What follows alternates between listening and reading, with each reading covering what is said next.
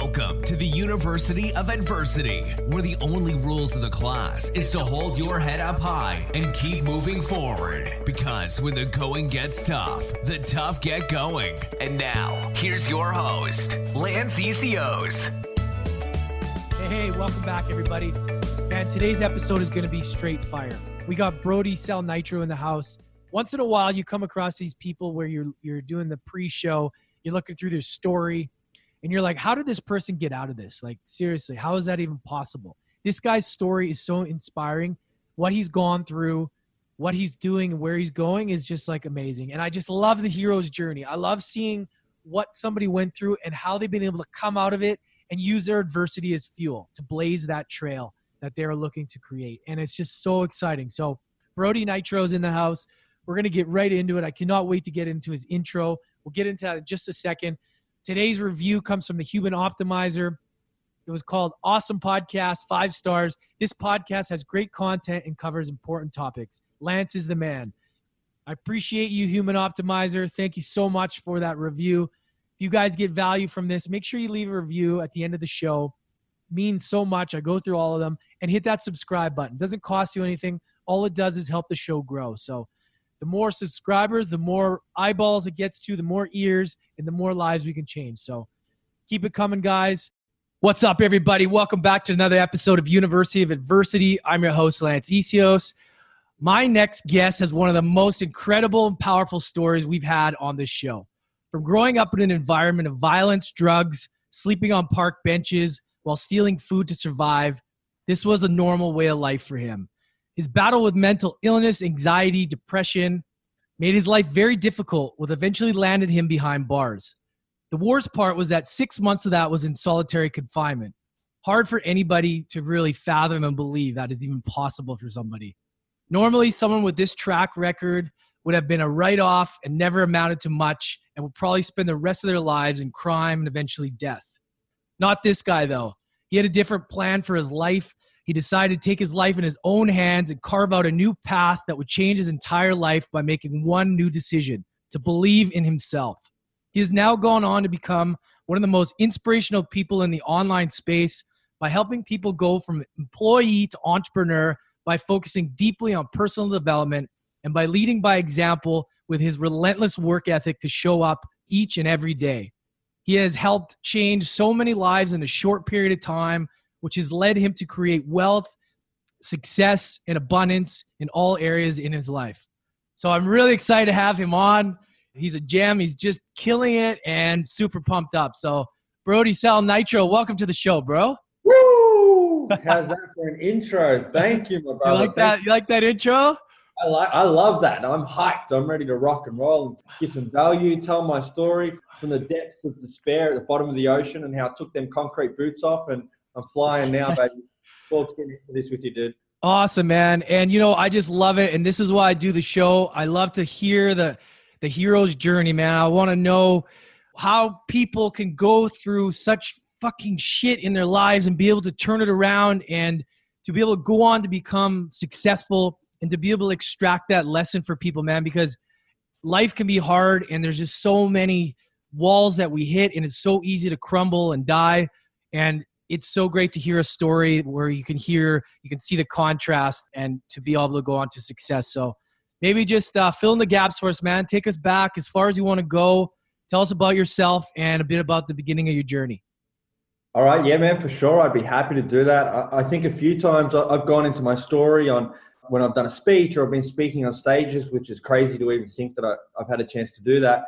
And maybe sometimes I leave some bits out of my story, but I guess I'm going to try and go as deep as I can for you guys right here and on this podcast, because I know that's what this is about. So I think at about the age of 2 is when my dad walked out. And for some reason, I feel like I can almost remember it, but whether or not I've just kind of stuck those memories together from what my parents have told me. But I feel like I remember my dad walking out and me feeling like a bit of a burden myself. And I think that's when some massive self-love issues and values started coming up for me, or beliefs, was from a very young age, or at least thinking maybe it was my fault that my dad walked out or that my parents broke up.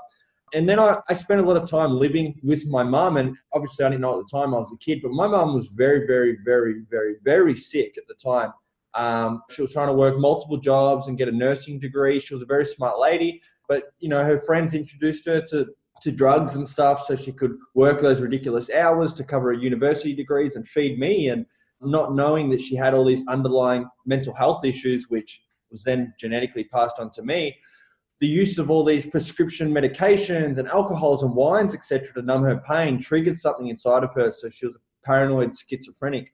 So I dealt with that most of my life, was seeing horrible things, horrible acts of violence and neglect and all these things. At the time, I didn't really understand. I just wanted my mum to love me, and she loved me the best that she could.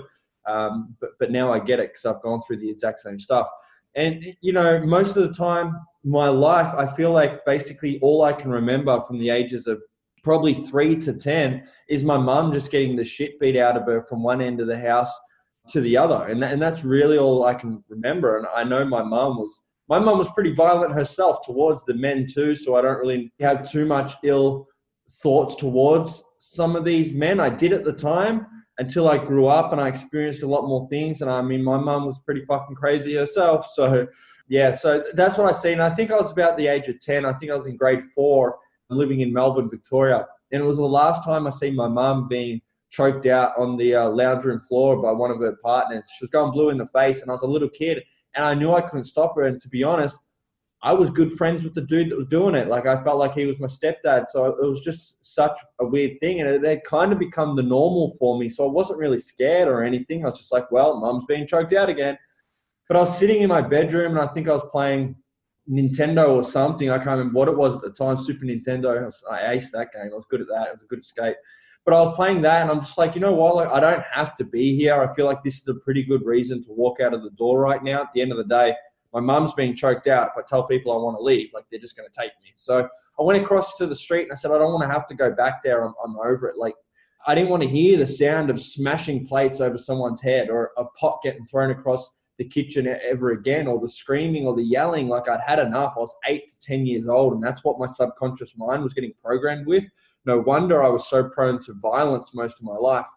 So they called my dad and they said, listen, your son wants to come move with you. And after a very short conversation with my dad, he basically said, listen, son, if this is what you want, this is what it's going to be. There's no going back. Like, if I go through with this and I take you away from your mother, like, it's not going to be that easy. Well, it ended up being much easier than we thought. I think my mum maybe needed a break from the whole parenting thing to work on herself. So I then went and moved in with my dad and his partner, and they had no kids, and it was just us. And it was kind of like the happy little family that I'd never had. But then I guess I always had a self-love issue, and I always wanted to get it from somebody else. And when my dad and his partner had their own kids, who were then my stepbrother and stepsister, who I love to death at the moment, at the time, I literally loved them to death. Like, that's how I felt about it at the time. Like, we weren't close then, because I felt like I was like being selfish. Like, I wanted my parents just for myself. Like, I'd finally gotten love. Like, I don't want to have to share it with these little fuckers, right? So I think I just like, that was my attitude from the get-go. And then there was a lot of angst and negativity between me and my little siblings. My dad would get home after working a 10-hour shift, and there would just be us kids arguing, and I was the oldest one. And I always felt like I was the one getting blamed for everything, but I can't really remember. I was probably being a little shit. I don't know. But after a few years of this and feeling a massive disconnect from the family, I left. I opened up the bedroom window, maybe 16, 17 years of age, and I had my beanie. I had an iPod shuffle. I was listening to Eminem. I had a backpack with some clothes, and I had like $100, I'd say, from working at the local fast food restaurant. And I jumped out the window, and that was it. I walked from where I lived, which was a place called Greenvale, and there'll be someone on here who knows where Greenvale is, and I walked to the city. Very far. I think it's like it would have to be a 35-kilometer drive. So it was really far. It took me the whole night, and then into the morning is when I woke up on the park bench, and I looked at my mobile phone, and I had all these missed calls from my dad. And at the time, even if I wanted to come home, my dad was such a strict parent that I was convinced he was going to kick the shit out of me for leaving at nighttime.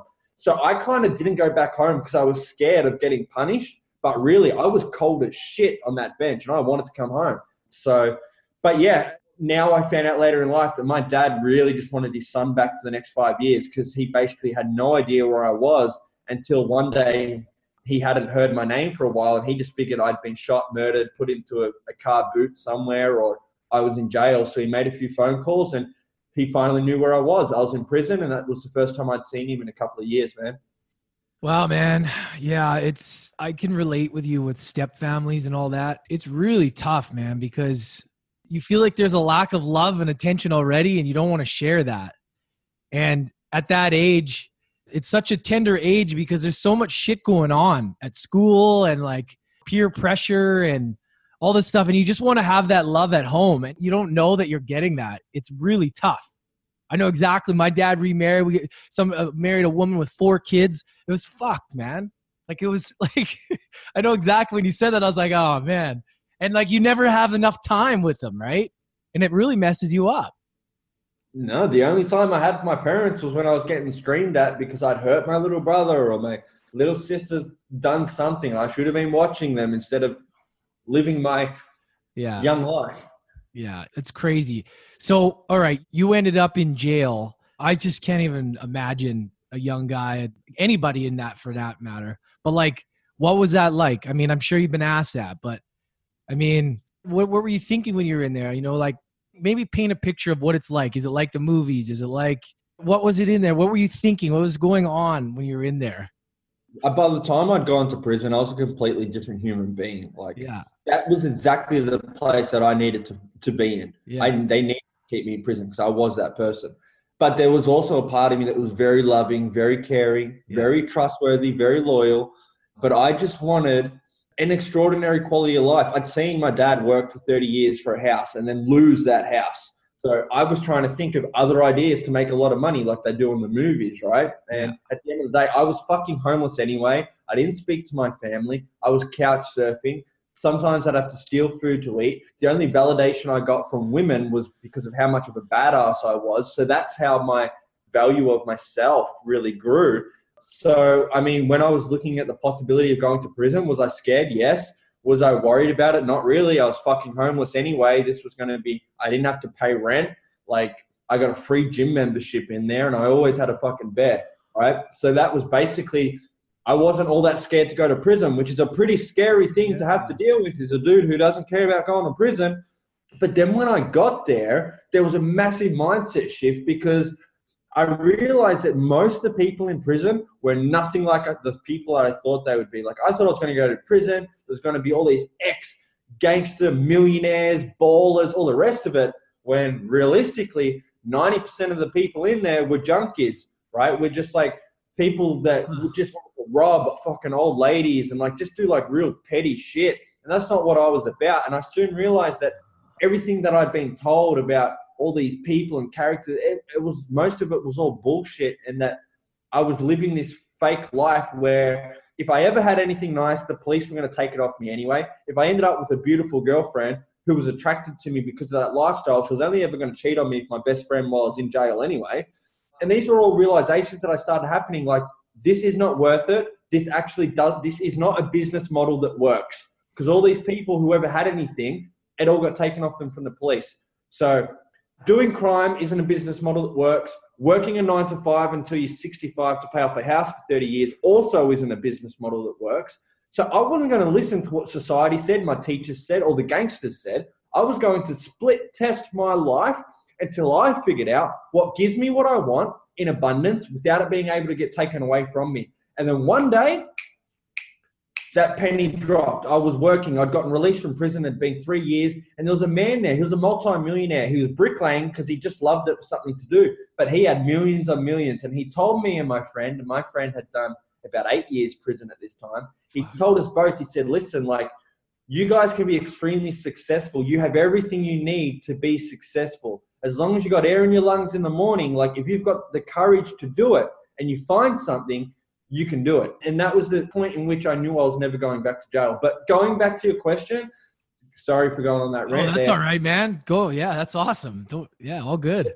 Being in prison was, so I had two personalities. There was the personality where I was in my cell and I was like, fuck, I hope I don't get stabbed in the morning. But then there was the personality when I was walking around the unit and I had to, pull the shoulders back, push the chest forward anyone fucks around, well, we've got to do what we've got to do. But at the same time, I'm still that little boy who's missing out on that love from his family, and I'm lost and I don't know what I'm doing in this fucking concrete jungle because I was raised by good parents. Yes, there was lots of violence in my home with my mum growing up, but it wasn't as if there was, yes, that's crime, obviously, but my mum wasn't a criminal. She wasn't robbing banks and like doing that stuff. And my dad's never even taken drugs in his whole life. So it's not as if I was a poster child to be, this criminal. So there was still a part of me that shouldn't have been in prison. And that's the part of me now, the part of me that actually wants to help people and give value to others.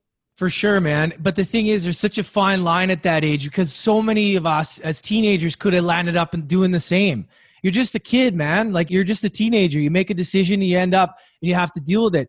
I mean, I was in that situation where it's so close. So many people could have ended up in jail by doing something stupid. You steal the wrong thing, hang out with the wrong person by association, then you're landing in jail, right? I mean, as long as you learn from it, right? So when you're in jail, did you have that kind of like epiphany, like, okay, fuck, shit needs to change? Or what did it take you to kind of get out, do the other job? Or were you kind of on that path? Like, because usually, when you make that decision, you start to meet the right people and then things start to align, right? Yeah. So did you have a little bit of clarity in jail coming out already? And then things started to click? My first probably 12 months in jail. So I was in jail. I had 8 different court cases, 8 different trials, and 8 different jurors. If I had got found guilty for any one of those trials, I was looking at 10 to 15 years prison time. So I was in jail for my first 12 months on remand with no idea when I was getting out. I didn't have a release date. I was either getting found not guilty when they decided to bring me to court and I was let out, or I was found guilty and I was doing 15 years anyway. So I kind of wasn't thinking like, what business am I going to start when I get out of prison? I was just thinking, I want to make enough food and I'm doing enough gym. So if someone ever attacks me in here, I'm ready to rock and roll. Because that's all I could think about at the time. Right. But then things started going well. I started beating some court cases and I thought, you know what? Like you kind of don't piss this opportunity up against the wall, right? For whatever reason, people could have found me guilty and they didn't. Like that can go either of two ways, whether you're guilty or not. You're in prison. Like if they want to find you guilty, that's it. You're in. If you haven't got the money to fight that stuff, well, that's the story for you. But I met a couple of older dudes in there who were in jail, but they weren't always in and out of jail. It was kind of like their first time or second time, and they were at least 80% completely straight. And they might have broke the law just to 20%, right? So I started to more align myself with people like that. That made more sense to me. It's like, fuck, okay, so you haven't spent your whole time in prison and you're a pretty smart dude, all the rest of it. So I started thinking differently about, okay, well, obviously you can't just be a criminal full time because then you're just asking to be locked up for the rest of your life. So then I started to transition from, you are who you hang around. And then I got out, I was released. I had this massive weight lifted off my chest. Like I've got a fucking second chance at life. My dad picked me up, he was there every single week visiting me in prison. And don't forget, I'd been a runaway. He always showed up no matter what. He'd come to every single court case. He'd take a day off work. Like he could have been fired. Like the amount of days I was in court for 6 months straight, right? And he would come to court. And then I was released and he let me move straight into his home. So I had that kind of, that home, that nurturing feeling again. And it was hard going from 3 years in prison, seeing all this stuff and then going back to living with my dad. And I can't even have a girl over and I haven't had a woman in my life for 3 years. So I had to go back through all that shit again with my old man and the rules and stuff. But eventually it kind of all worked itself out. I got this message from this guy when I was bricklaying one day, doing carpentry, but he was a bricklayer and he told me, you could be a millionaire. For whatever reason, I started listening to Jim Rohn and inspirational speakers on YouTube. And then it really flicked a switch in me, which I found myself. I remember that I was a good person, that before going to prison, it was only 2 years before that date that I'd never actually done a crime in my life or even would have thought of doing a crime. So yes, I've done bad things and I deal with that shit every day, but it was for such a short span of my life that it really doesn't mean that that's who I am. But it's given me the tools and it's also given me the history, the track record that I can now say to someone who's spent 10 years in prison, it doesn't have to be that way forever. There is better ways that you can actually help people instead of hurting people, make money and actually give back to the universe instead of taking so much. Yeah. And the reason I wanted to talk about this is because on paper, if you were to look at that, people would say there's no way that guy's getting back from that, right? And just the mindset, I wanted to paint a picture of being in that jail cell because people don't realize like the odds are so stacked up against you at that point. Things start to work out and then you're like, okay, I don't want to fuck this up. This is my chance, right? Because so many people during their lives, they go through these little adversities, these little things, and it's like, oh, my whole life, and they're victim to circumstance. But something like that is so huge. And if somebody can find it in them to get through that and then go on to become what you have now, this is what excites me about this, bro. So, okay, now you're out, you're bricklaying, you're working, doing hard labor, man, and you kind of got this light inside of you, and you're like, okay, there's got to be something more. You're obviously, you found that spark. You're reading. What happened now? Like, what led you to like this huge You jogged something in my brain here. So I'm sitting in court. I've got one trial left. I've just beaten 7. I've got 2 co-accused, so 2 other people who are accused of the crime with me, who are my best friends. They're older than me. I look up to them since I was younger. I've known them a few years. I got my best friend on my right and my other best friend on my left. We're going to court together, and I really look up to these guys. They've done a lot more prison time than me, but if they thought it was cool, I thought it was cool, right? Well, my best friend on my right hangs himself in his prison cell, and he was basically my brother. So the next day I go to court, he's not next to me. And my best friend on my left, who I always looked up to, who never took drugs, all the rest of it, has gotten addicted to heroin. And I'm looking at him, and then my best friend on my right's gone. And that's when I was smart enough to realize that this is where I'm heading up. I'm either going to be, a heroin addict, or I'm going to kill myself, or I'm going to continue this and get shot if I'm ever released. So that was actually the turning point when I thought, I'm smart enough and big enough to be able to do this the right way. They didn't grow up in the same environment that I did. Yeah. And then having that, your dad as a support must have been huge. I mean, that's massive. Just having a little bit of support, a little bit of belief in you to just kind of help you, because getting out of there, I mean, how you must have been so vulnerable. You must have been like, being in jail, I can't even imagine, like that support and that encouragement to help you must have been so, so important to like kind of projecting you on the right path.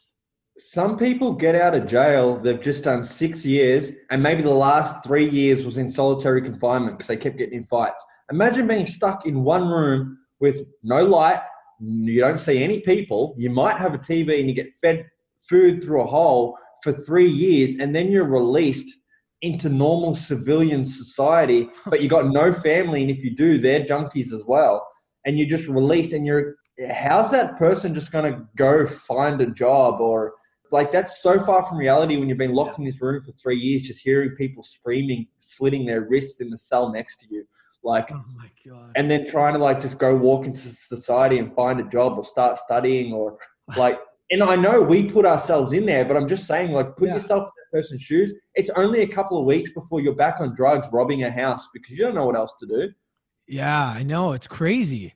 It's crazy. So I'm grateful that for some reason I found the way out. And not only that I found a platform, a system, something that works so well that I'll never have to worry about money again. And that anybody who aligns themselves with what I do and puts the hard work in can have the same success. So perfect. So let's hear about that journey now. I'm glad you brought that up. So, all right. So I want to hear how you were able to get out of that hard labor job. What was the phone call? What was the message? Did you see something? How did it happen, man? Somebody listening out there, busting their ass, thinking that there's no way to get out of this. How did you get out of it? All right. So I always knew I wanted more. Even when I was a kid, I wanted more. Even when I was in that bad lifestyle, I wanted more of that.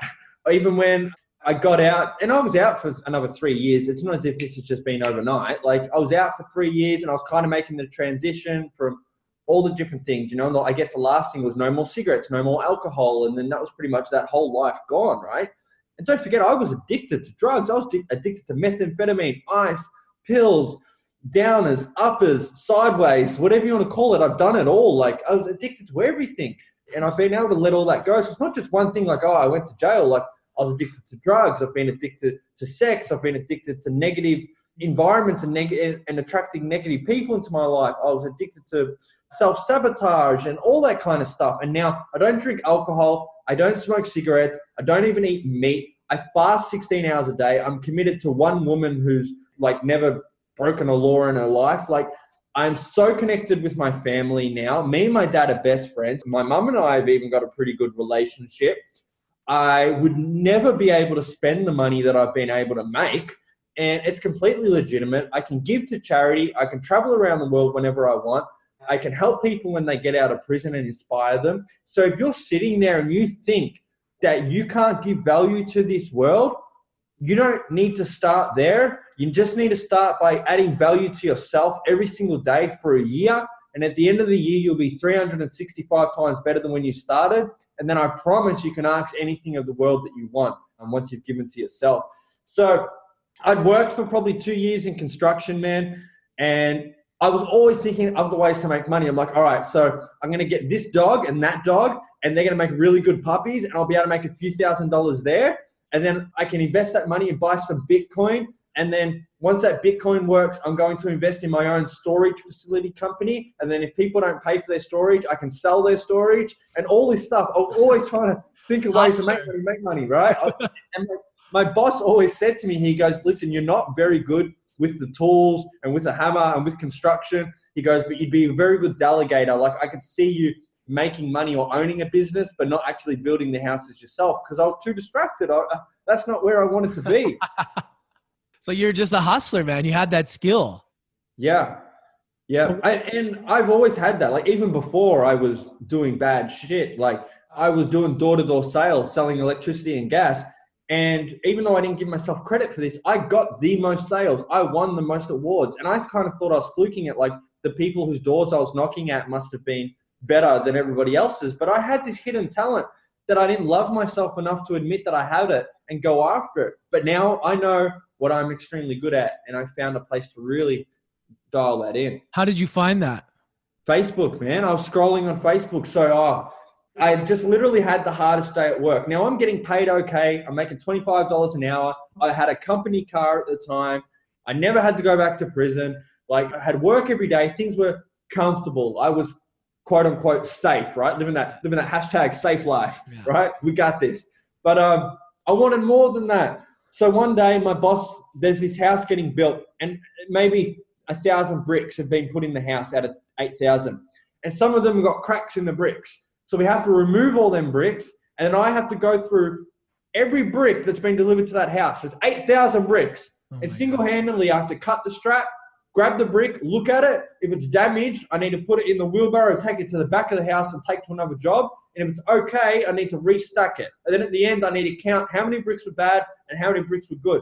This took me 8 days, 8 or 10 hours a day. And by the end of it, my wrist was clicking from grabbing the bricks and looking at them. And I was like, no human with a brain would do this for the rest of their life. And then I got home from Facebook, and I'm only just able to scroll because my opposing thumbs can barely work from all the bricks that I've been checking all day. And I'm scrolling, bang. This post comes up from this young kid from Perth, right, named Jeremiah. And I'm looking at his post. Make money online, ex-miner, replace your income, blah, blah, blah, whatever. And at that stage, I was willing to try anything, bro. Like, anything. And I figured even if it was a scam, I'd still be able to make money. Like, let's just see how it goes. Yeah. I commented for more info, and we had a conversation. It was a real person. I had no idea what I was getting myself into. I'd never done marketing. I didn't even own a laptop. My phone was outdated, but I knew there had to be a better way than the last 10 hours I just spent my day looking at bricks. So it took him about a week to get me across the line, but then I did get started, and life, as I knew it, would never be the same again. Amazing. I want you to kind of let the audience know, what was the main thing though in that journey, that how important was the personal development? Like, how important was learning and reading? What was the main thing that you felt that really impacted you, that you now teach other people to do, that really helps the shift in mindset and to help create success? Well, so I found a coach and a mentor. His name's Jim Rohn. He's dead. but he's on YouTube, and anyone can have a coach and a mentor. If you've got access to the internet, you can have a coach and a mentor. You don't have to pay hundreds of thousands. You get one for free, you make hundreds of thousands, and then you invest it into someone who's alive, right? Yeah. So I'd listen to Jim Rohn every single morning, and he had this one speech. It was called Rare Talk, and I would listen to it every day. I've listened to that 5 times when I was starting this business. And there were a few things that he said that I just took as gospel. I've been very good at implementing things right away, not trying to work shit out for myself. If somebody who's got $1 million says that A, B, and C can make it happen, I don't try to work out D, E, try a little bit of F and Z. They told me A, B, C works, so I'm going to do that to the best of my abilities. So Jim Rohn basically said that if I have a platform that can make money and somebody in there is making money, then I can do it too. Even if 1,000 aren't, but one is, then I can do it too. All I need to actually do is have access to that platform and make sure that I work on myself every single day, because people, even if I haven't made money yet, they will buy into my vision because I'm on an upward spiral of momentum from all the stuff that I'm learning every single day. And that's what happened. I wasn't sharing about how much money I was making because I wasn't making any money. I was building a brand around personal development and my journey from prisoner to construction worker to self-made entrepreneur, and people followed that journey. And in the beginning, sales and bringing people on board were a little bit harder because I hadn't had that track record of success yet. But because I was so consistent and persistent, and I was willing to take the action that people who were making millions of dollars were making long before I'd made $1, people were willing to invest in me. And within 5 months, I was the top selling affiliate within the company. And I think at the time they had nearly 10,000 affiliates in their company. And still, even at that point, I thought I was fluking it.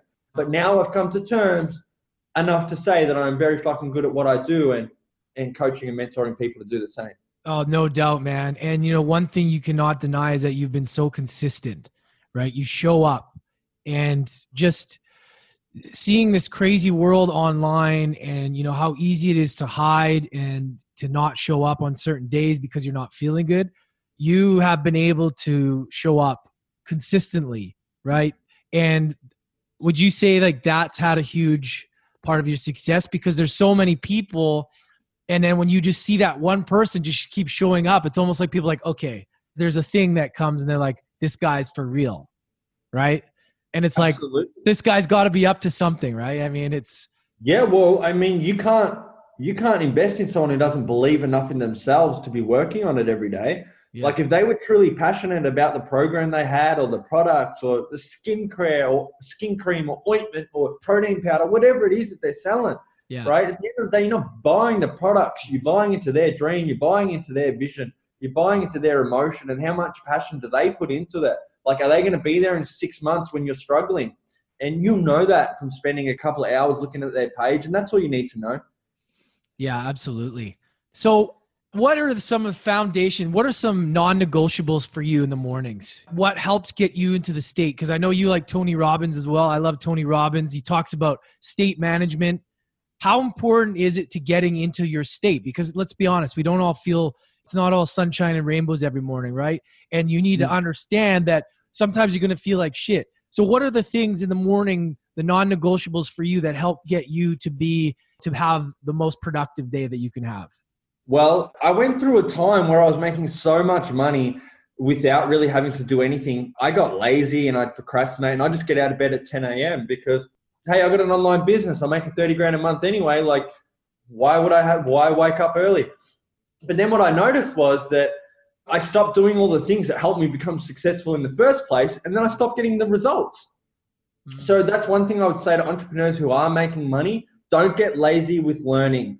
Do not get lazy with learning, because the universe can take away from you what it's already given to you so fast. So I had to swallow my pride and start getting back up at 7 a.m. I'd get up. I have to make my bed. If I make my bed, I've achieved something. I'm an overachiever. It gives me confidence. If I can make my bed, I can make 10 grand that day. If I don't make my bed, I don't deserve to have anyone on my team. That's how I think about it.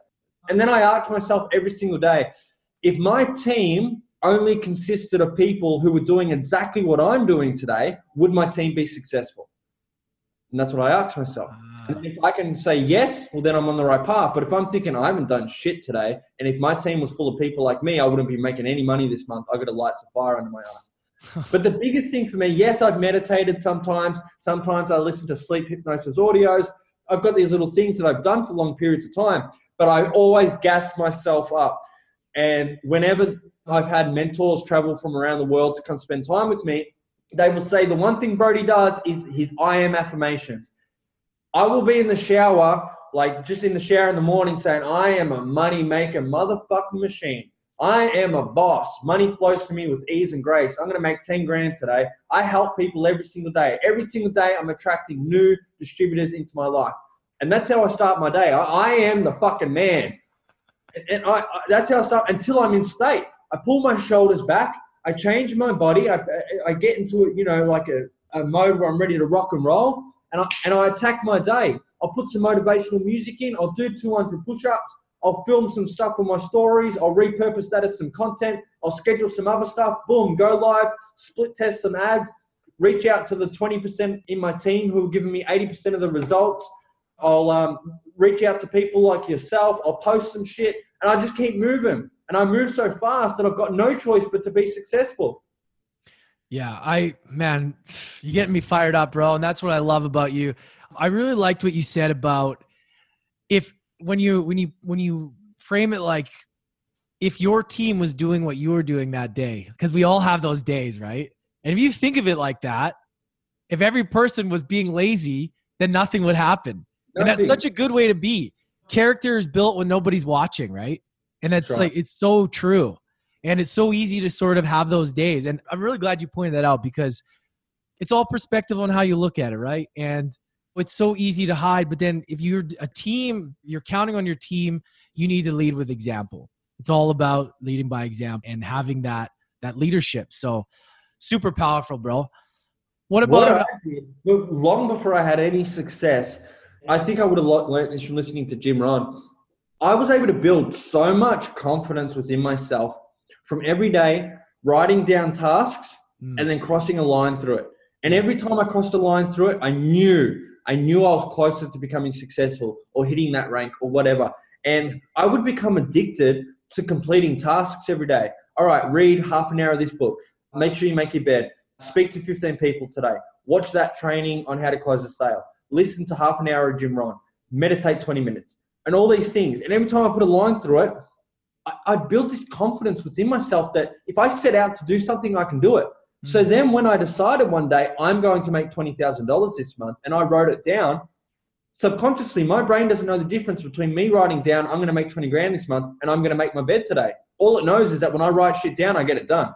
And that was how I built that confidence within myself that whenever I set out to do something, I'll get it. Yeah, no, for sure, man. What if there's something, if you could go back to a younger version of yourself, what would you say to him? Well, I do go back to a younger version of myself now. I know you had the amazing man, Mr. Adrian Wesley. Yeah, I was going to get into that. I'm glad you're bringing this up because that was my next.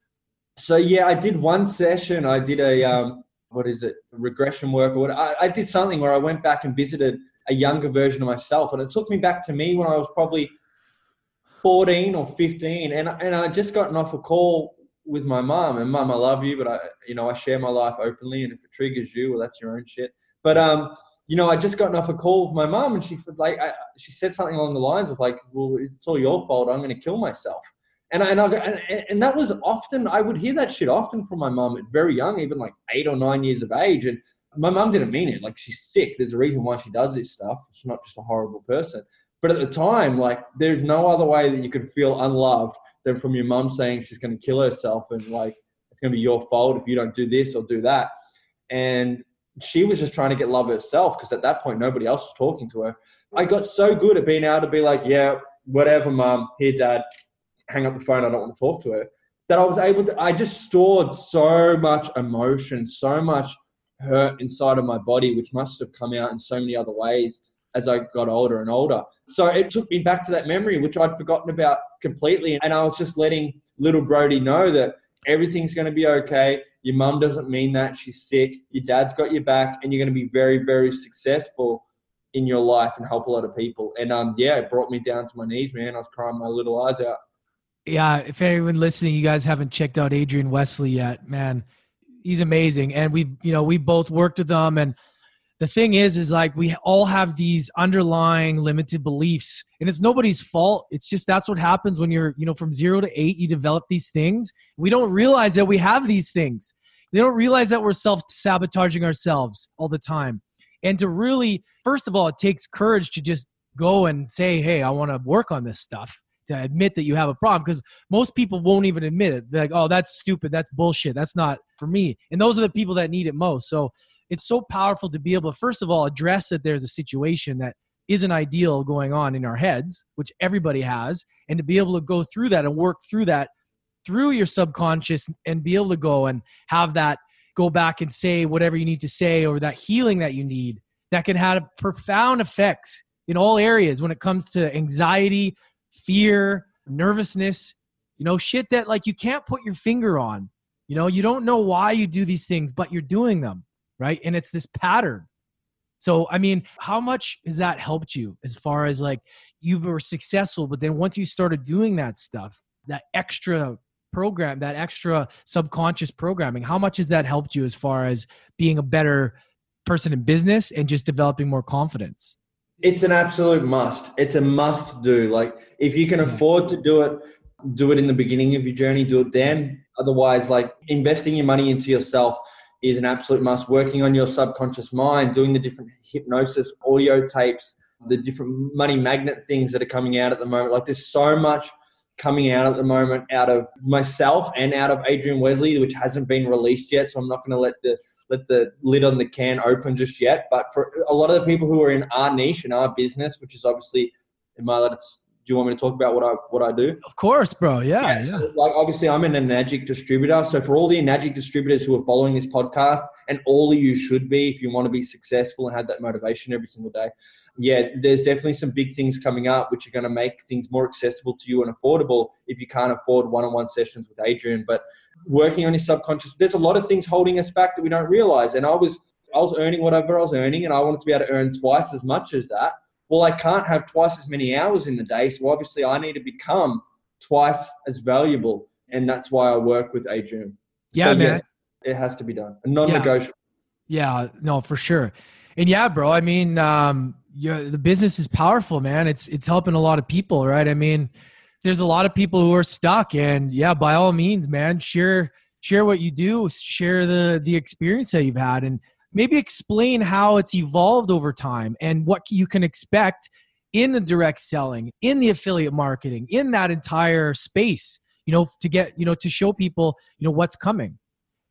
Yeah, man, for sure. So a lot of people have already got some negative opinion about network marketing, multi-level marketing, direct selling, sales. They've all got these beliefs about them that sales is bad, money is bad, money is the root of all evil. And that's another podcast for another day. Yeah. But they've already got these conceptual beliefs, which is actually really holding them back from being able to become successful, because unless you are willing to trade your time for money for the rest of your life, you need to have programs and systems and networks in place that can make you money while you sleep. Otherwise, you'll work until you die.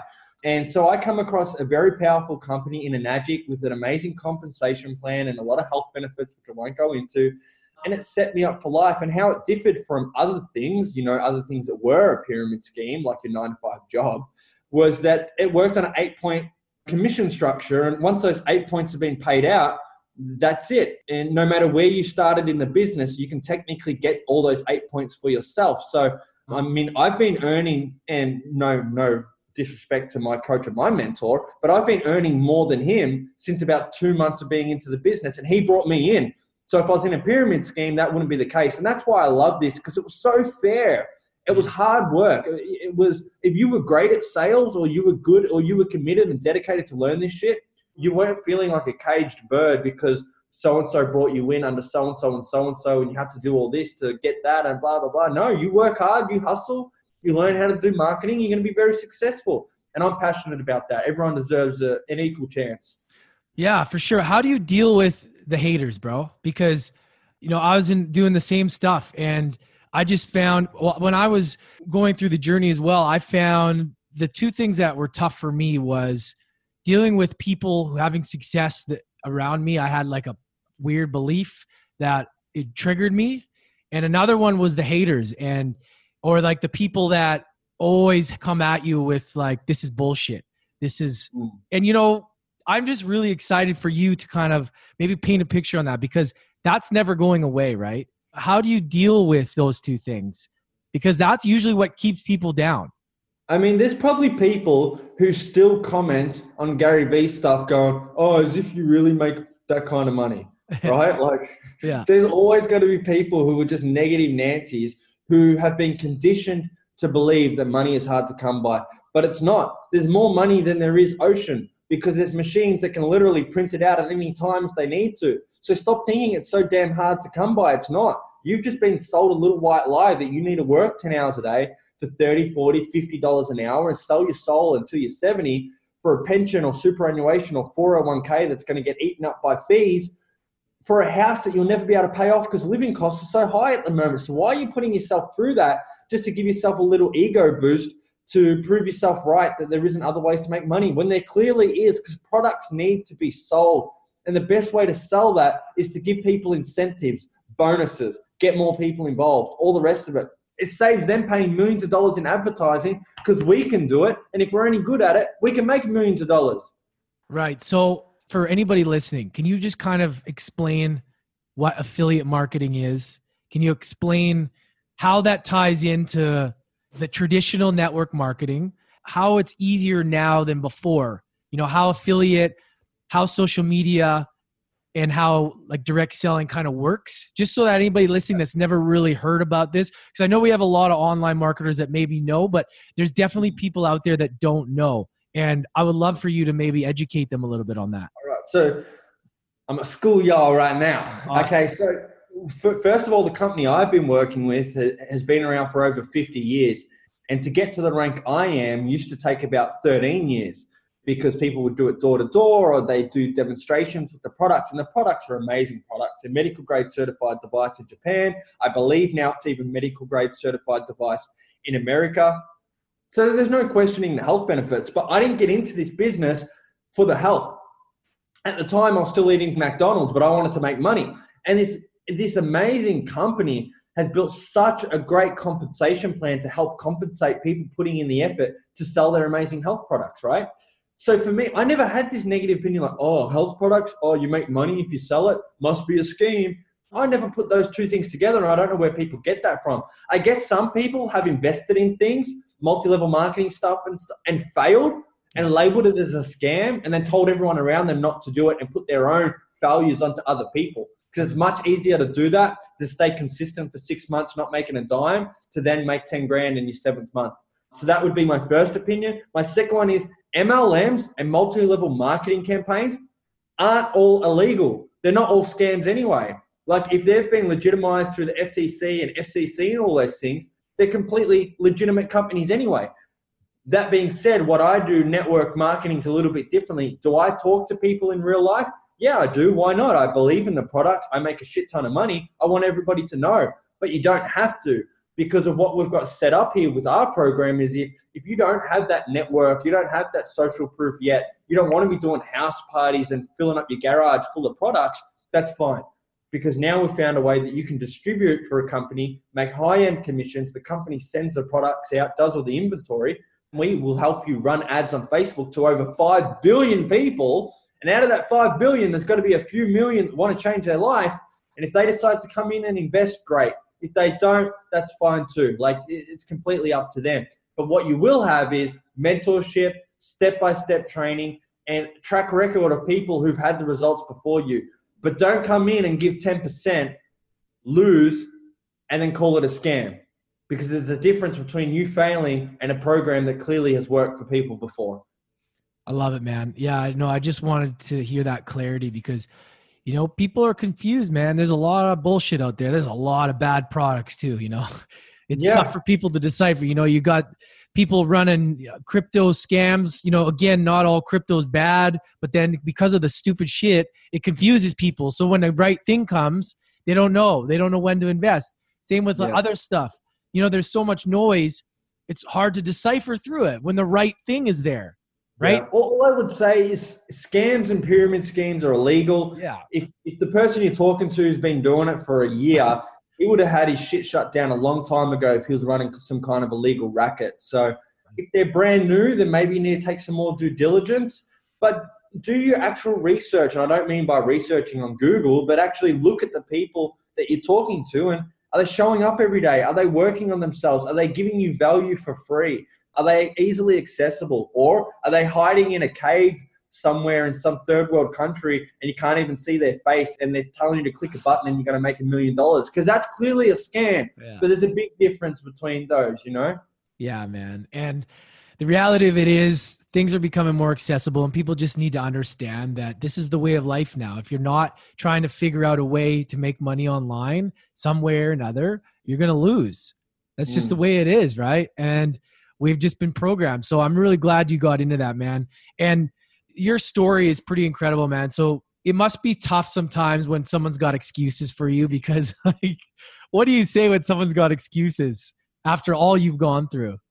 That's what I say to them. I say, listen, like they might come up with some stuff like, I won't be able to succeed in this business because of X, Y, and Z, and I never got a B on my report in high school or something like that. Yeah. And I'll be like, I dropped out in year 10. I got booted out of, I was trying to get into the army. I failed my psychiatric test. I had depression, OCD, and anxiety. I dealt with my mum trying to kill herself how many times. My brother killed himself. I spent 6 months in solitary confinement. I've been bashed from one end of the street to the other. Like, after all that, I'm still making tens of thousands of dollars. Like, get your ass off that couch. Stop eating them fucking Tito's and let's learn some shit and make money together.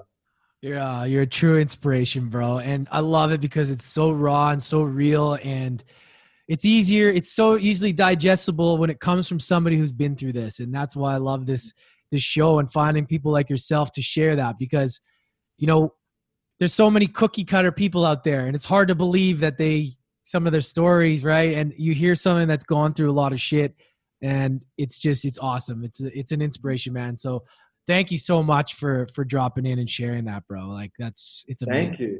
At the end of the day, if I didn't go through that shit, I wouldn't be on this podcast today. Absolutely, man. Where can everybody find you, brother? They can find me at Brody Nitro on Facebook, at Brody Nitro on Instagram, at Brody Nitro on YouTube. And they can either message me directly. Otherwise, if they go to buildyourempire.life, they can get instant access to my course and check it out for themselves. Awesome. Make sure you check him out. Brody Nitro, guys. He's got so much value. He's got so many videos. His content is amazing. It's inspirational. There's only so many words I can say. This guy, he's changing the game. And I'm really, really excited for you guys to come check him out. Brother, one more question before we sign off. I always ask everybody, what's the one tip that you can give for people listening to overcome adversity, whether it be in business, in life, dealing with deaths, dealing with struggle, to go on to become successful in whatever it is they're doing? Two things. Always remember is it called immortality or mortality? Either one. When you remember that you're going to die one day, keep that at the forefront of your mind. We're all going to become dirt. We're not here forever. And you've probably got 30 years left if you're listening to this podcast now. 30, maybe 60 years left if you're lucky, all right? What are you doing with those 60 years? And whatever results you want, somebody's done it before you, go ask them how they did it and just put your ego in your back pocket, do exactly what they did. Awesome, man. Wow. Make sure you check them out, guys. Brody Nitro in the house. Thank you so much, bro. I appreciate you, and I cannot wait to see what you create in the next year, bro. To see what you've done in the last year, it's only going to skyrocket. So thanks so much. Sure. Thank you, legend. Thank you. And if you guys haven't already subscribed to this podcast, make sure you subscribe to this shit. Hit that purple button. Listen to this man on the regular, because he'd be dropping value on your ass. Thanks, brother. I love and appreciate all of you guys. Have an amazing day. Hey, guys, I hope you enjoyed that episode as much as I had recording it. Brody is a really inspirational dude. And you know what? If you want daily content that's going to lift you up and inspire you to get off your ass, this is the guy to do it. If you want to start a business, you want to do any of that, hit him up. Ask him questions, No question's a bad question. He's a great guy, and he'll love to help you out. So follow him, check him out. I really appreciate you guys. Make sure you hit that subscribe button and leave a review. Let us know what you thought of the episode. Let's grow this thing. Let's change lives. This is all about helping add value into people's lives so that hopefully we can help people make better decisions and get through the adversity, right? Use your adversity as fuel and use it to blaze that trail ahead of you, guys. You have the two choices. You can let adversity destroy you, or you can use it as fuel. And I'm hoping that this show will help you use it as fuel. So I appreciate all of you. Make sure to follow Brody, subscribe, leave a review. Catch you next time. You just finished another class at the University of Adversity. Don't forget to hit that subscribe button and tune in again next time for more life lessons with Lance ECOs.